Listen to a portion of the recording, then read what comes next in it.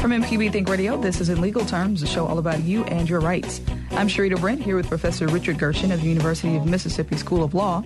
And today we'll discuss and update you on some current events in the legal sphere. We'll talk about the Confederate monuments controversy. Why are they being removed in certain states, and is it legal to do so? We'll also talk about the latest with President Trump's travel ban and the judiciary's role in reviewing executive orders.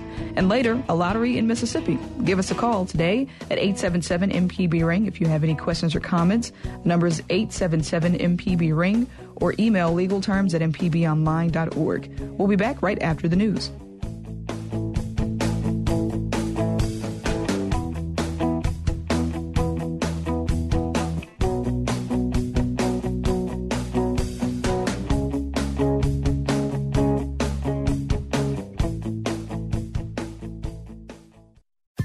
This is an MPB Think Radio podcast.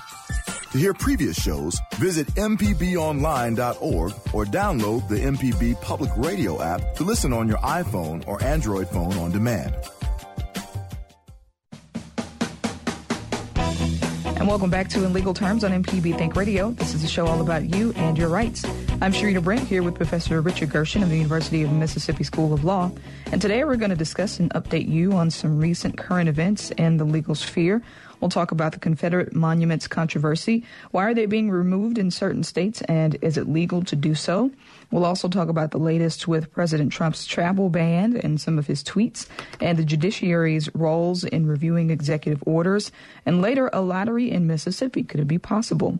You can give us a call today at 877-MPB-RING if you have any questions or comments about some current legal events maybe you've been seeing in the news and you want some clarity. Give us a call at 877-MPB-RING.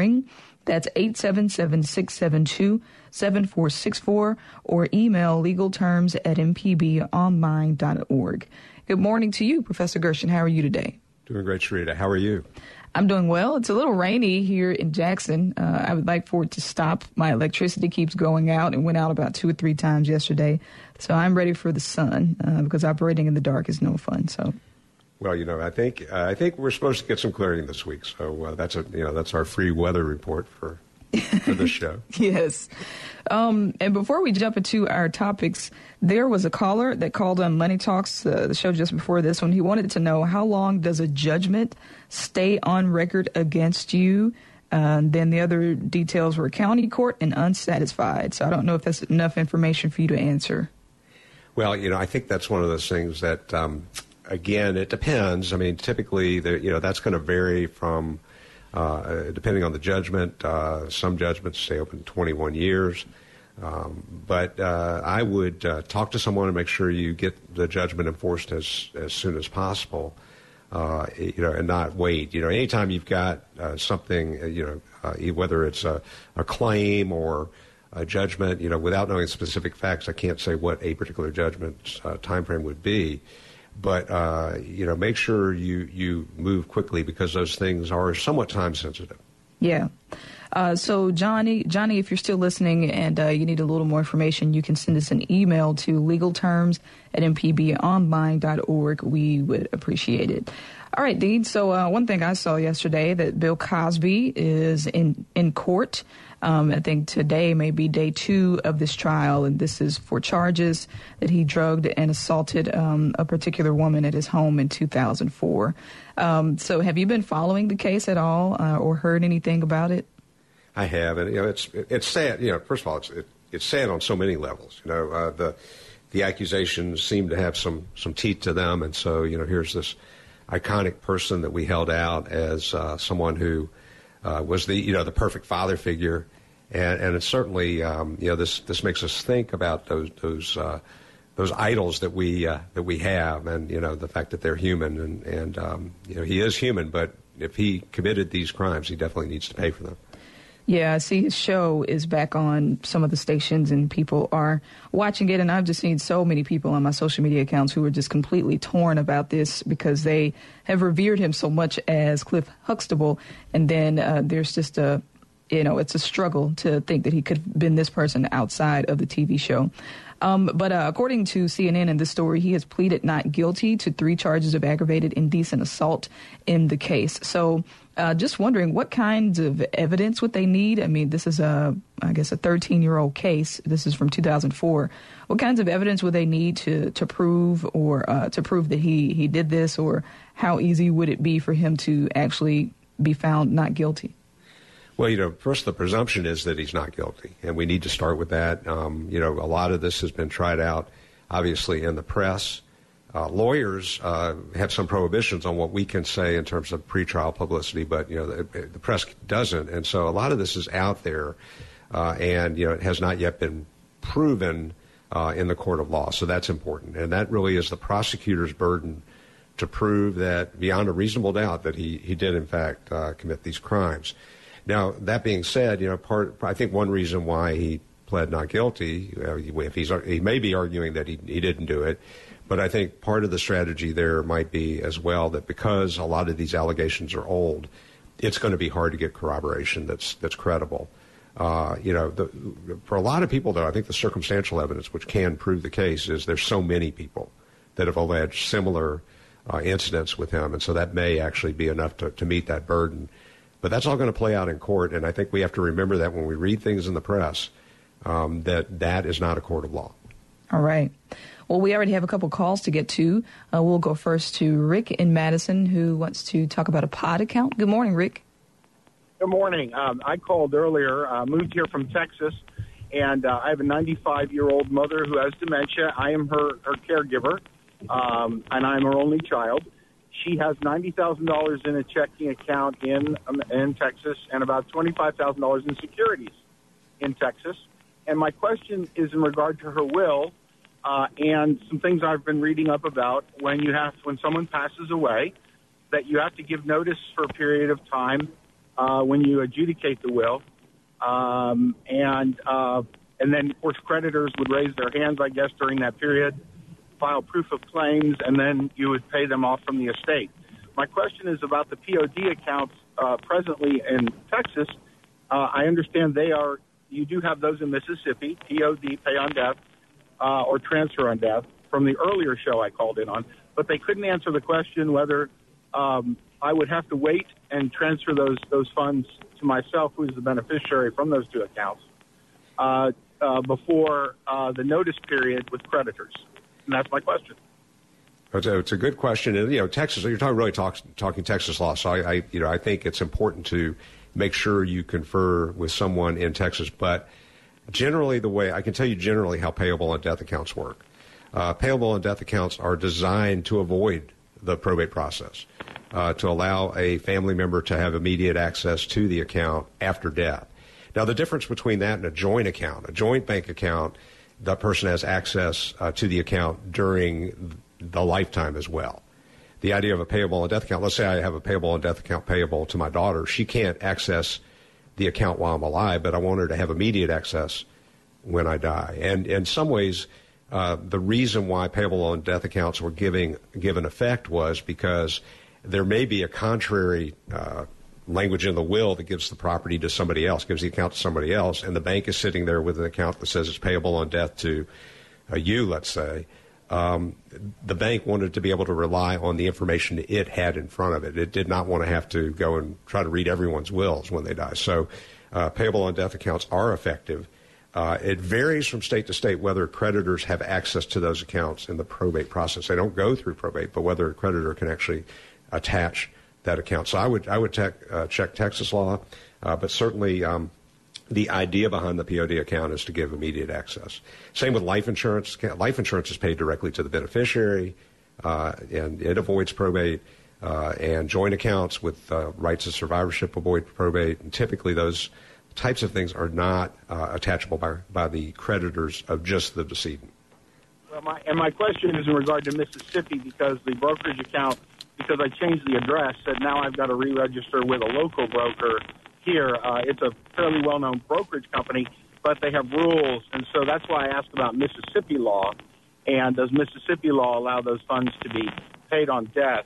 And irrespective of where the 90-day creditor rule is, I assume that is in Mississippi. There's a notice period. You have to put some kind of notice in the newspaper, and this person died. And so my question is a Mississippi question.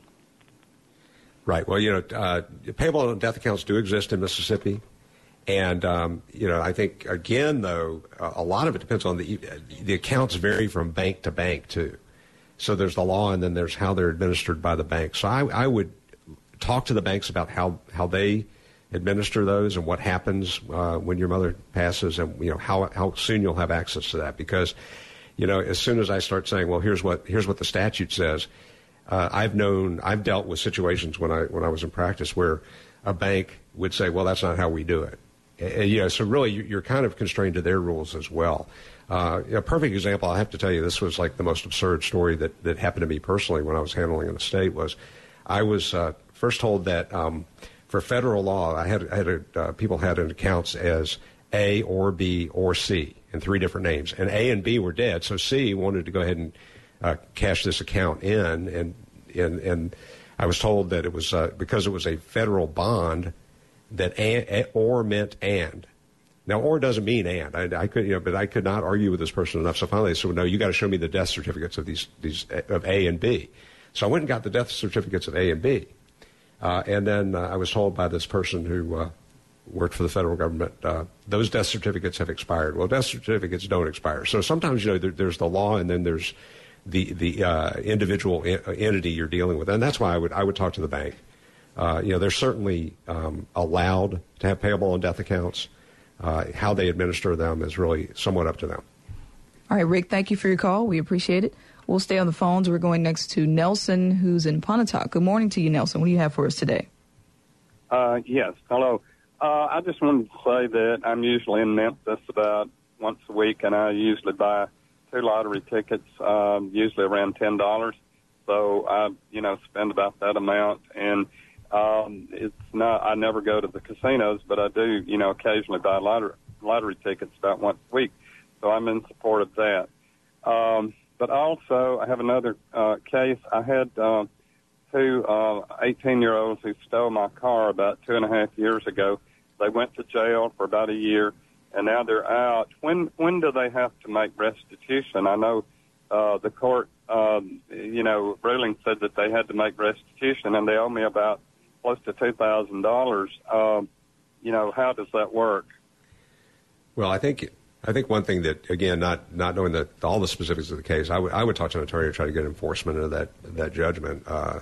It should be a fairly simple thing, if they're working, you may be able to get a garnishment against their wages or something like that to try to get paid back. But again, the sooner you take action to enforce the judgment, once you have the judgment, the better off you'll be, because the clock does start to tick. Now, because they were against a minor, there's special rules that we a lot of times will wait to enforce rules. Well, they were 18. They were 18 when they stole my car.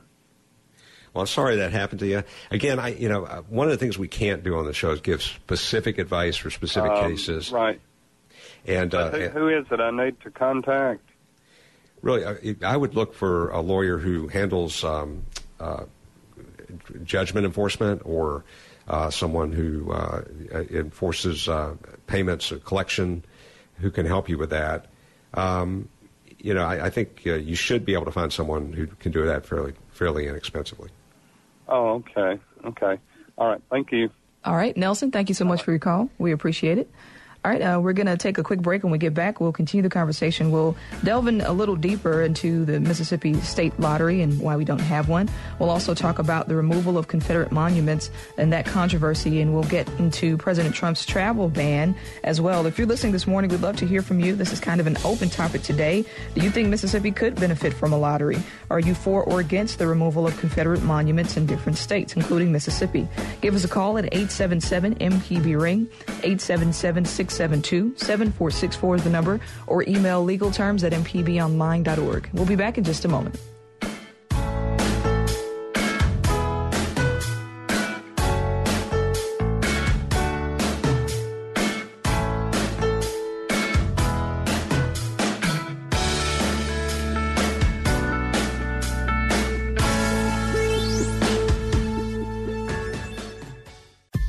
This is an MPB Think Radio podcast.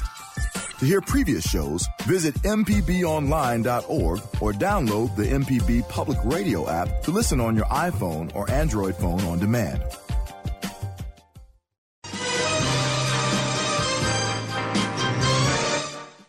And welcome back to Legal Terms on MPB Think Radio. I'm Sharita Brent here today with Professor Richard Gershon of the University of Mississippi School of Law.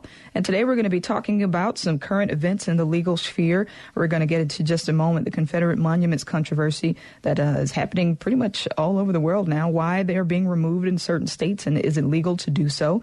We'll also talk about the latest with President Trump's travel ban and the judiciary's role in reviewing executive orders. And we'll get into a lottery in Mississippi. Why don't we have one? We'd love to hear from you.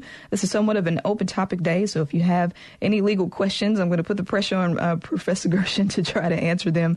But just a reminder, we can't give personal legal information on your personal cases. We can just tell you what your rights are and give you advice according to the law. But we'd love to hear from you today. Do you think Mississippi could benefit from a lottery? Are you for or against the removal of Confederate monuments in our state? Give us a call at 877-MPB-RING. We do have some lines open. The number is 877-672-7464 or email legalterms@mpbonline.org. So, Professor Gershon, let's talk a little bit about the lottery in Mississippi. We are just one of very few states that actually, don't have one across the United States. And I've read that it has something to do with, casinos feeling that would be competitive and take money away from them. But what are your thoughts on the lottery in Mississippi and the legal front? On the legal front, what have you heard about why we don't have one? Well, sure, there are a lot of reasons. I think, some of them are traditional, more religious reasons about gambling in general. But I think, that it's something the state has to study. And right now there is a committee that is studying the idea of having a lottery. They do raise money. There's no question about it. I know that I was born in Georgia, and I've had members of my family benefit from the education provided in part by the money from the Georgia lottery. I lived in Florida. They had a lottery there that went to education, a lot of it. And so, it's something that I think the state should consider as a revenue source, certainly. There are pros and cons. A lot of people who spend money in the lottery really can't afford to do it. And it's a lot like the casinos. People who go and spend a lot of money in the casinos hoping to get rich quick are people who really would better be using their money elsewhere. And same with the lottery. So there are some downsides to that. There are gambling addictions that people have, and we need to really seriously consider those. But when you think about the fact that the surrounding states all have some sort of lottery, people can easily cross state lines and play the lottery. So we're not necessarily preventing them from doing so. We're just making the money's going elsewhere. Yeah, and I was reading that some of the border states like Louisiana and some particular gas stations are very excited that Mississippi is anti-lottery because they are benefiting from it greatly, getting folks from Mississippi going to buy Powerball tickets. So it is beneficial to someone, even if it's not beneficial to us. Exactly. It really is. The truth is, I'll probably get in trouble for saying this, but it's a tax. It really is. I mean, people don't look at it that way, but your chances of winning are relatively small. You're paying money that goes essentially, a good portion of it to the government. But for some reason, people are not opposed to paying taxes that way because there's a chance that they could win something on the other side. That's why I've always said, the federal government is missing a bet because they should have a federal tax lottery that, that they pick randomly a tax return and give, $10 million to somebody who pays their taxes in the United States. But with the provision that they get to audit your taxes for the last 3 years, and if there's anything wrong, you lose that lottery. Oh. And all of a sudden, there would be a lot better compliance, I think, with tax filing. So, I don't know. We're, as human beings, we are just built to say, well, if there's a chance I can win something, I don't mind paying that money. But if I'm just paying it for roads or education, I'm against it. Yeah. I've never bought a lottery ticket. I don't know. It seems to me my luck would not afford me the opportunity to win the lottery, and it probably would get a little addictive, especially if you get numbers that are pretty close and you think, oh, well, next time I might get it. So I don't want to do that. Let's see. We have a couple calls to get to, and we have a couple lines open if you want to join the conversation. This is our Open Topic Legal Day. We're talking about some current legal news, and we'd love to hear from you. State your case. Do you think Mississippi should or should not have a lottery? Do you think we could benefit from one, or do you have some religious reservations where that's concerned? Are you for or against the removal of Confederate monuments in various states, including Mississippi? Give us a call at 877-MPB-RING if you have any questions or comments or any other legal news you'd like to discuss. 877-672-7464 is the number, or email legalterms@mpbonline.org. All right, we're going to Raymond in New Orleans. Who wants to talk a little bit about some legal terminology. Good morning to you, Raymond. Good morning. I was listening earlier. First of all, I'd like to say MPB is a great service to the people of Mississippi, and I'm really, really glad that y'all are on the air. Thank you so much. I hope your funding continues. Anyway, earlier I heard someone give some advice to someone on the line, and they used the term squared away. Squared away is a colloquialism. I believe it's a Navy term from a long time ago having to do with square knots and all the ends being tied down. It's not a legal term, and I believe it's being used incorrectly because in my own personal experience, having gone through a divorce, your debt to an unsecured loan, you can have 7 years, that 7-year period. Generally, if it's not more than $10,000, it's likely you won't be sued, but it begins from the time your last payment was made, not from being squared away, whatever that means. And this is something I've been to court on and everything else. So it's from the time you last made a payment, 7 years, not from getting squared away, whatever that means. Certainly not having paid it off. So I would caution for using colloquialisms in place of, legal clarity. The other thing is getting to the Confederate monuments, if I can. Yeah, go ahead. Having just gone through this in New Orleans, it's a topic that generates a lot of heat and a lot of light. But in the case of New Orleans, I think it was being used for political capital. Our mayor there is a little man in search of a balcony right now, and he found it with this particular topic. There are African-American people in New Orleans that have been walking underneath the statue of Robert E. Lee for their entire life. So there was a certain amount of celebration when that came down. Certainly Jefferson Davis is another controversial figure.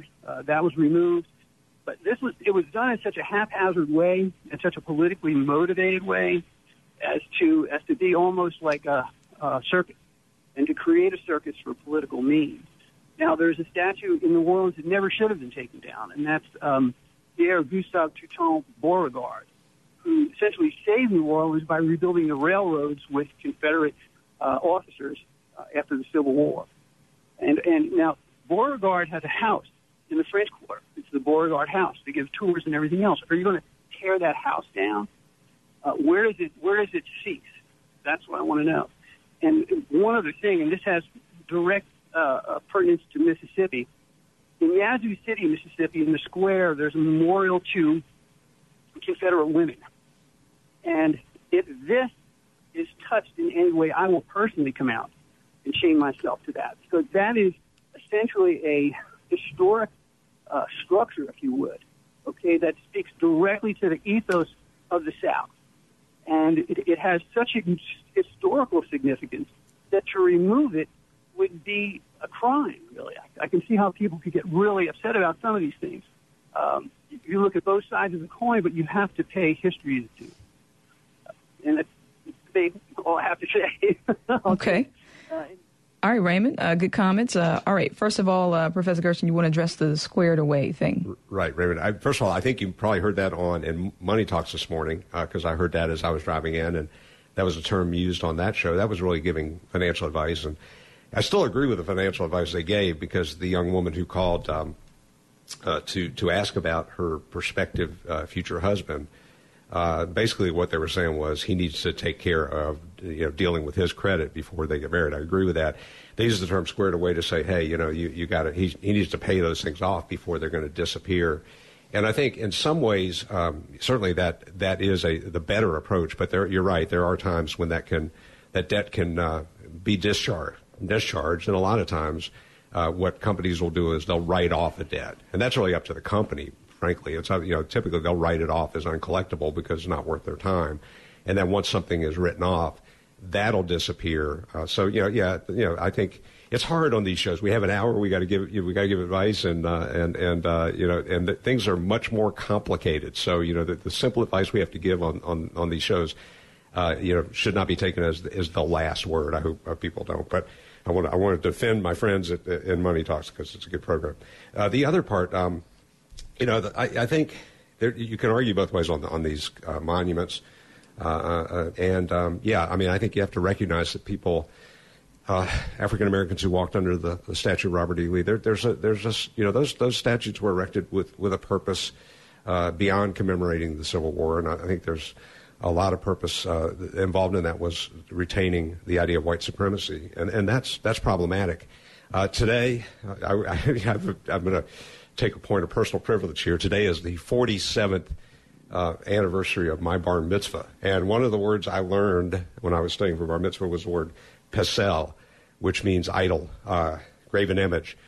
And, I worry sometimes that we do, in fact, elevate these graven images over people. And I think we need to think about that. Those of us who grew up in a biblical tradition or an Abrahamic tradition, so that would include our Muslim brethren and sisters, would have a prohibition against graven images. And sometimes I do think these iconic images become more than they really are, and we worship them. So I think we need to think about the real effect on people that going past some of these symbols has every day on their lives.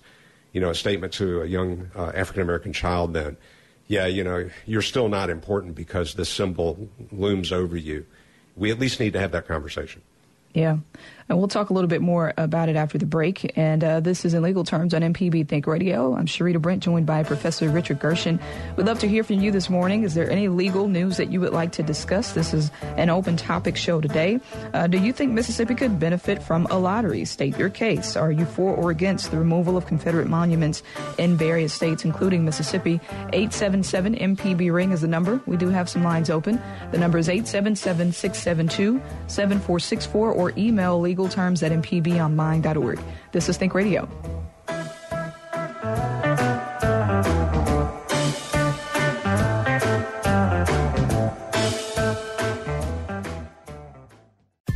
This is an MPB Think Radio podcast. To hear previous shows, visit mpbonline.org or download the MPB Public Radio app to listen on your iPhone or Android phone on demand.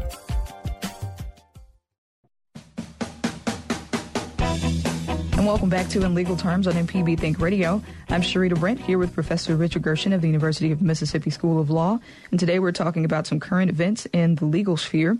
Before the break, Professor Gershon, we were talking about these Confederate monuments that are being moved. There's recently been a push in Arizona to get some removed. Now, let me ask, does it matter if these monuments are on public land or private land? And also, who has to give permission for them to come down, mayors or what? Great question, Taria. That's the crux of the question. If I build a monument on my land, I mean, there may be zoning rules to keep me from doing that, or my neighborhood association agreement. So those, that can be complicated. But let's assume I have permission to build something on my land, and I build it. Then nobody should be able to remove that, and I have right to express it. But when it's on public property, that's different. And I think in New Orleans, those were in fact on public land. If they were on private land, then there would have to be some kind of legal action to force their removal. But when they're on public land, then it really is up to the government for the health, safety, welfare, general welfare of the public can make decisions along those lines, and that is really what the mayor of New Orleans felt he was doing. If you listen to his speech about the removal, of those monuments. It's compelling. Mm-hmm. It's hard to argue with, in my opinion. I think it's one of the best arguments by a public official for something as controversial as this that I've heard. And so if you may be for or against, but if you haven't heard that speech, it's well worth hearing. Yeah. So the city government trumps the state government in these cases. So if the monument is in the city of Jackson, the mayor of Jackson could say, yes, let's take it down. And could Governor Phil Bryant overrule? Well, that's also a great question, and it's not always clear the city government does have that authority. A lot of that depends. So, some states cities have home rule, and they do have a lot more authority. Other states, the state has the authority, and it can give the authority to the city, and so that really depends. And sometimes that authority is given to some cities and not others. So. That really, a lot of it depends on the city charter. A lot of it depends on what the state has allowed the city to do, whether there is home rule. So it's going to vary from state to state. In Mississippi, really, the state legislature would have a good amount of authority over those actions. But if it's something that occurs, for example, at the University of Mississippi, our chancellor has broad authority to work with our community to make decisions about plaques and namings of buildings and things like that here. So it's a complicated issue. It really depends on the circumstance, the place. It's a conversation we ought to be having. I'm actually glad we're having it because we need to think about what these symbols mean. The name, for example, Vardaman on one of our buildings here is Vardaman was an avowed white supremacist. Had very disparaging things to say about African Americans, and was called the Great White Father. I mean, that's historically that needs to be known. A lot of people walk past that building and don't know who Vardaman was. All right, we have lots of people who want to join the conversation and talk about the Confederate statues. But first, James in Jackson has a question about divorce legalities. Good morning to you, James. Yes, good morning. My name is James. I'm calling from Jackson, Mississippi.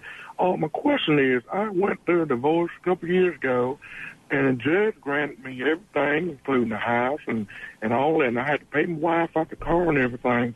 But what the question is, every time something come up with the loan company that I still have the home with, her name is attached to it, and that they told me I probably have to refinance. And I'm trying to find out, is there any legal way without having to go back through financing that I could get her name off of that stuff and just go on from there? Because she agreed to the house, the judge agrees to our divorce decree, and I just want to know that. And I'm going to get off the phone and see if y'all could discuss that a little bit for me, please, sir. Okay. Thank you for that question, James. We appreciate it. Any thoughts, Professor Gershon? Well, thank you, James. Yeah, I'm sorry you went through the divorce, and but the process of transferring property is often more complicated than maybe it should be. You've got the judgment, you've got an order that you're going to get the property, but there are some steps that need to take place to make sure that happens. Right now, again, I can't give specific advice about your case, but once the property doesn't just automatically transfer to you, there has to be a change of title. And when you've got property like land that is evidenced by title, there's a deed. You want to make sure that the deed is reissued in your name. The other thing that has to happen, too, is that, unfortunately, the mortgage company loans money to a person. So let's say they loan money to me, and I want to transfer the property to somebody else. I want to sell the property to somebody else. And the loan company's going to say, okay, well, then you're the person we loaned the money to, Richard. You need to pay us back.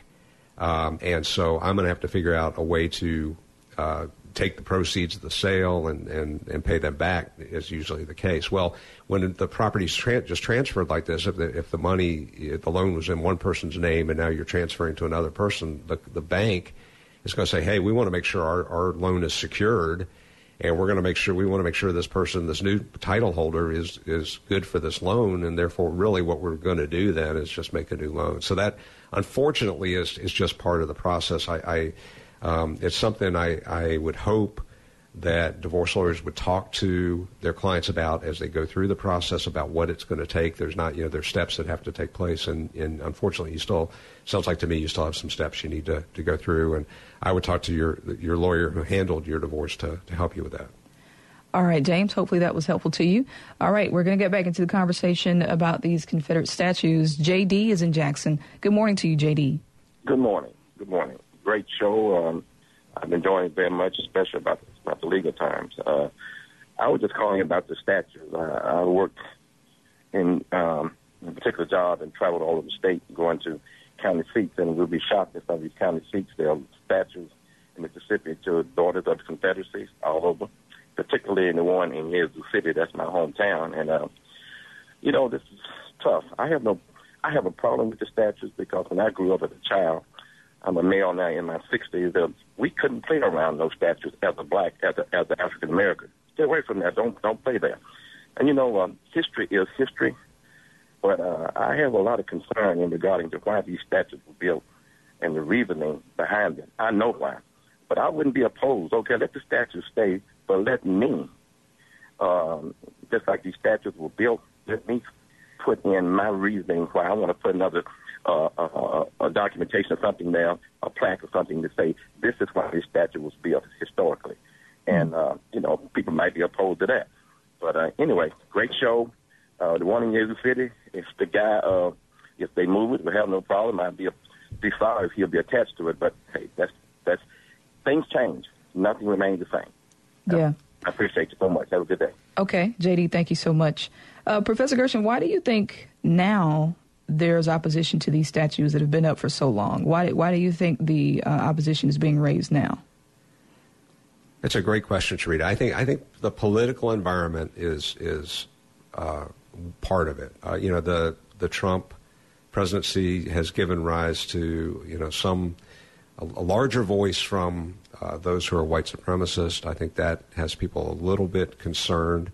But historically, probably these are conversations that should have been happening for a long time. Mm-hmm. My family and I actually were lucky enough to go see Hamilton in Chicago this weekend. And part of what impressed me so much about Hamilton is you realize that these founding fathers and matriarchs as well of this country that we revere so much had flaws. Every one of them. Some of them owned slaves. They had adulterous relationships, and we've raised them to this iconic level. I think it's important to understand who they were because we're people too. We're just people too. And when you start putting up these symbols that become more than just all of a sudden now this is something that is untouchable because it's a statue. That is something that really doesn't give any thought to the history behind that statue. And the caller said, then put up a plaque to explain why it's there.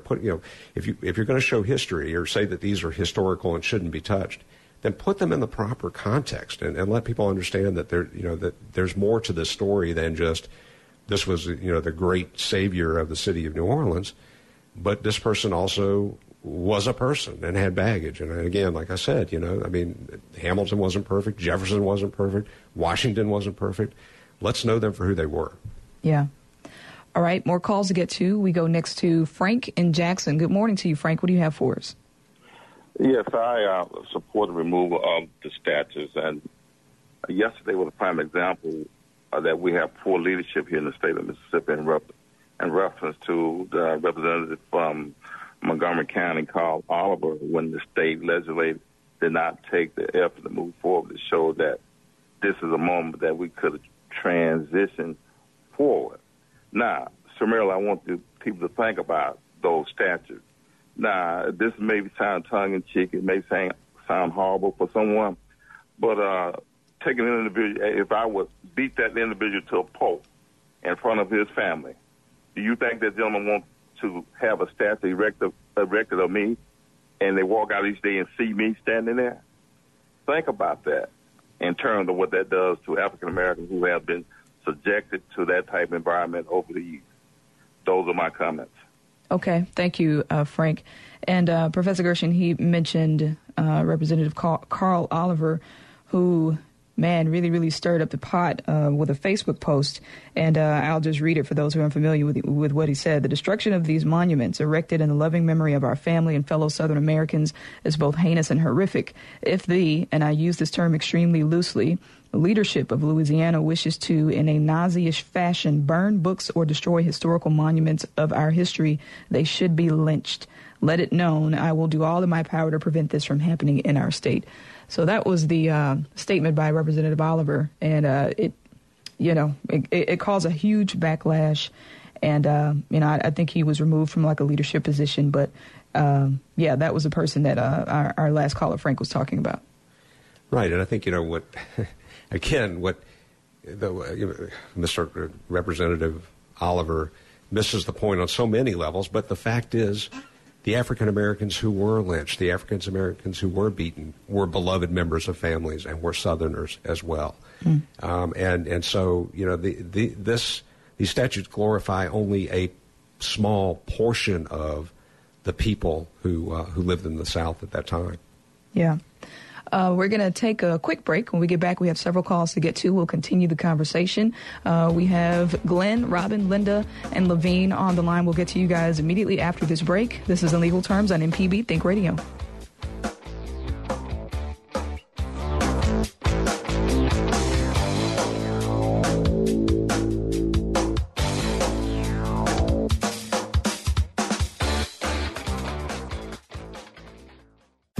This is an MPB Think Radio podcast.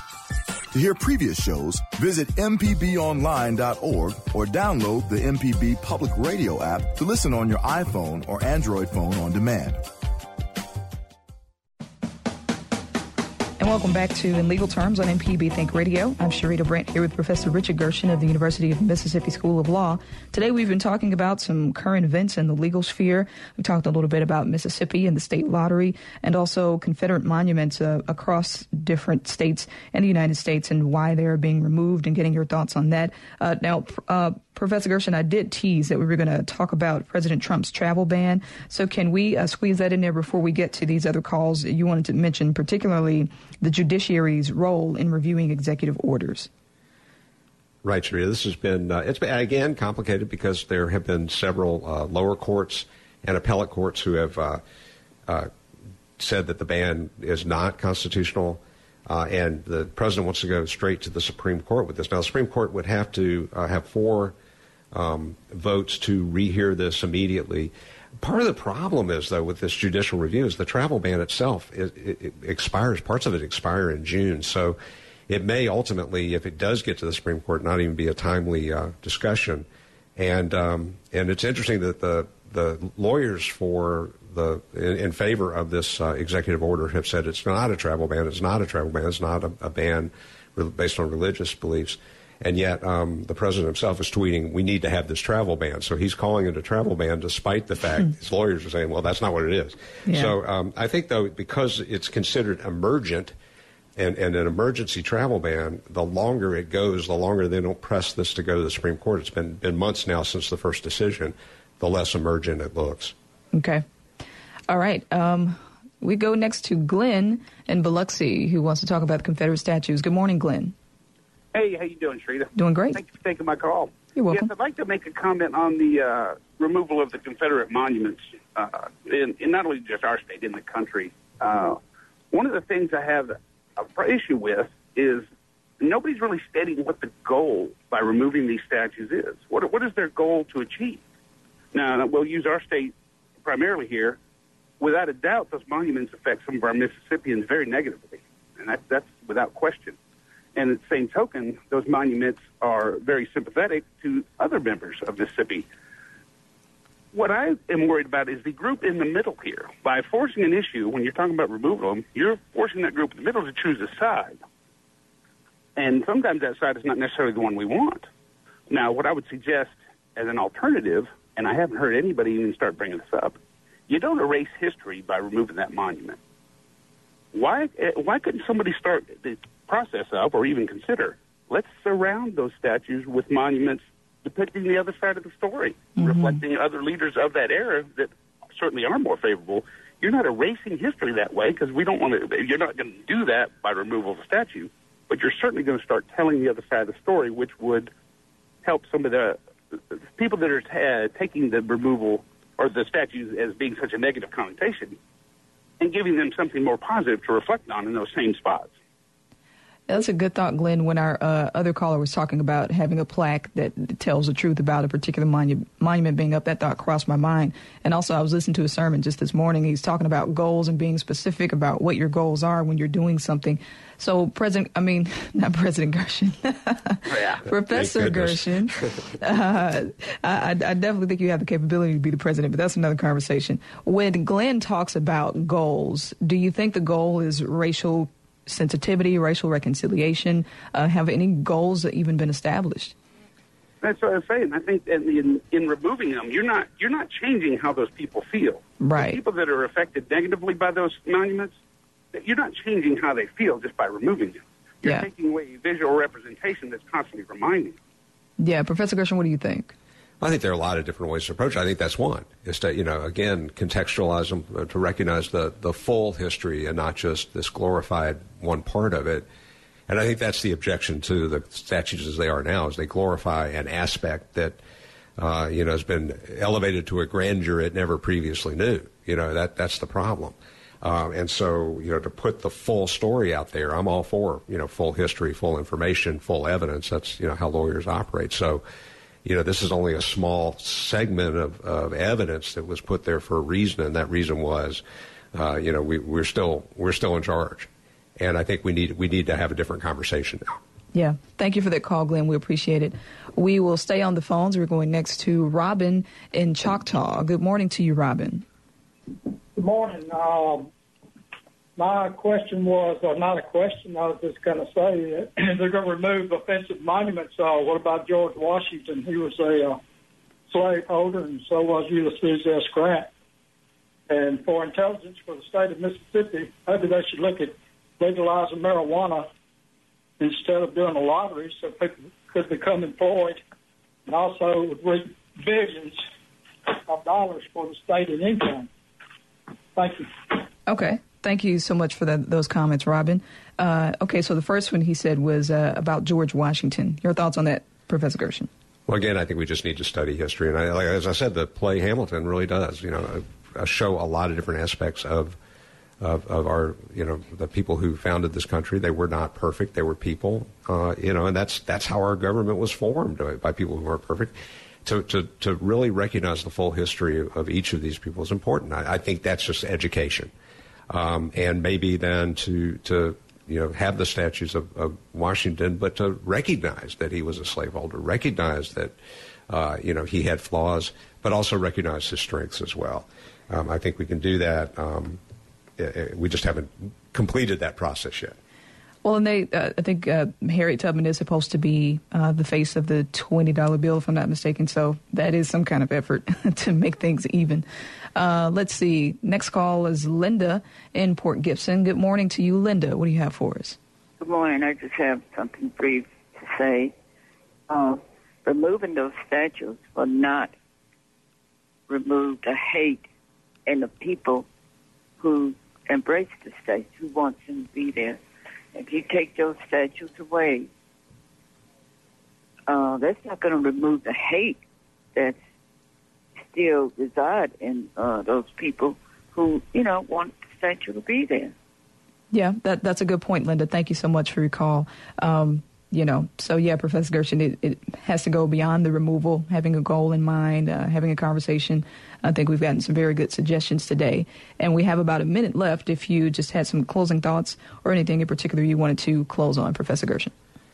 Well, just a quick one. This is not Confederate statues. This is actually the caller about marijuana. And, it's interesting because one of the topics we might have talked about today was the opioid lawsuit. Oh, yeah. And, I think that the truth is that marijuana might be a better alternative to some of the opioids that have been overprescribed as well, and probably would raise revenue for the state. But that's a topic for another day. Yeah. And so there was one more thing I wanted to mention. Trump and Comey. I think President Trump has decided not to use his executive privilege and block Comey's testimony. So what is the update on that? When is Comey supposed to testify, and what could it all mean? Well, it'd be interesting. I think it could. We just don't know what the contact with Russia was all about, or what the conversations with the president were about. Executive privilege does protect the president from having confidential information and conversations with advisors leaked out. But once you start tweeting some of this stuff yourself, you kind of give up that privilege. So I think the privilege has probably disappeared anyway at this point, and it'll be interesting to see what former Director Comey has to say. Yeah. Well, Professor Gershon, thank you so much for an engaging conversation today, and thank you to our callers. If you did not get to call today, you can always send us an email to legalterms@mpbonline.org and communicate with us that way. Also, we have a podcast. If you have a podcast app, you can subscribe to the In Legal Terms podcast. You can also access us on mpbonline.org/inlegalterms to hear past shows. Java Chapman was our board operator, and our very cool intern, what's his name, Patrick? Patrick was our call screener. Thank you, Patrick. Stay tuned. Dr. Buttress is up next for Relatively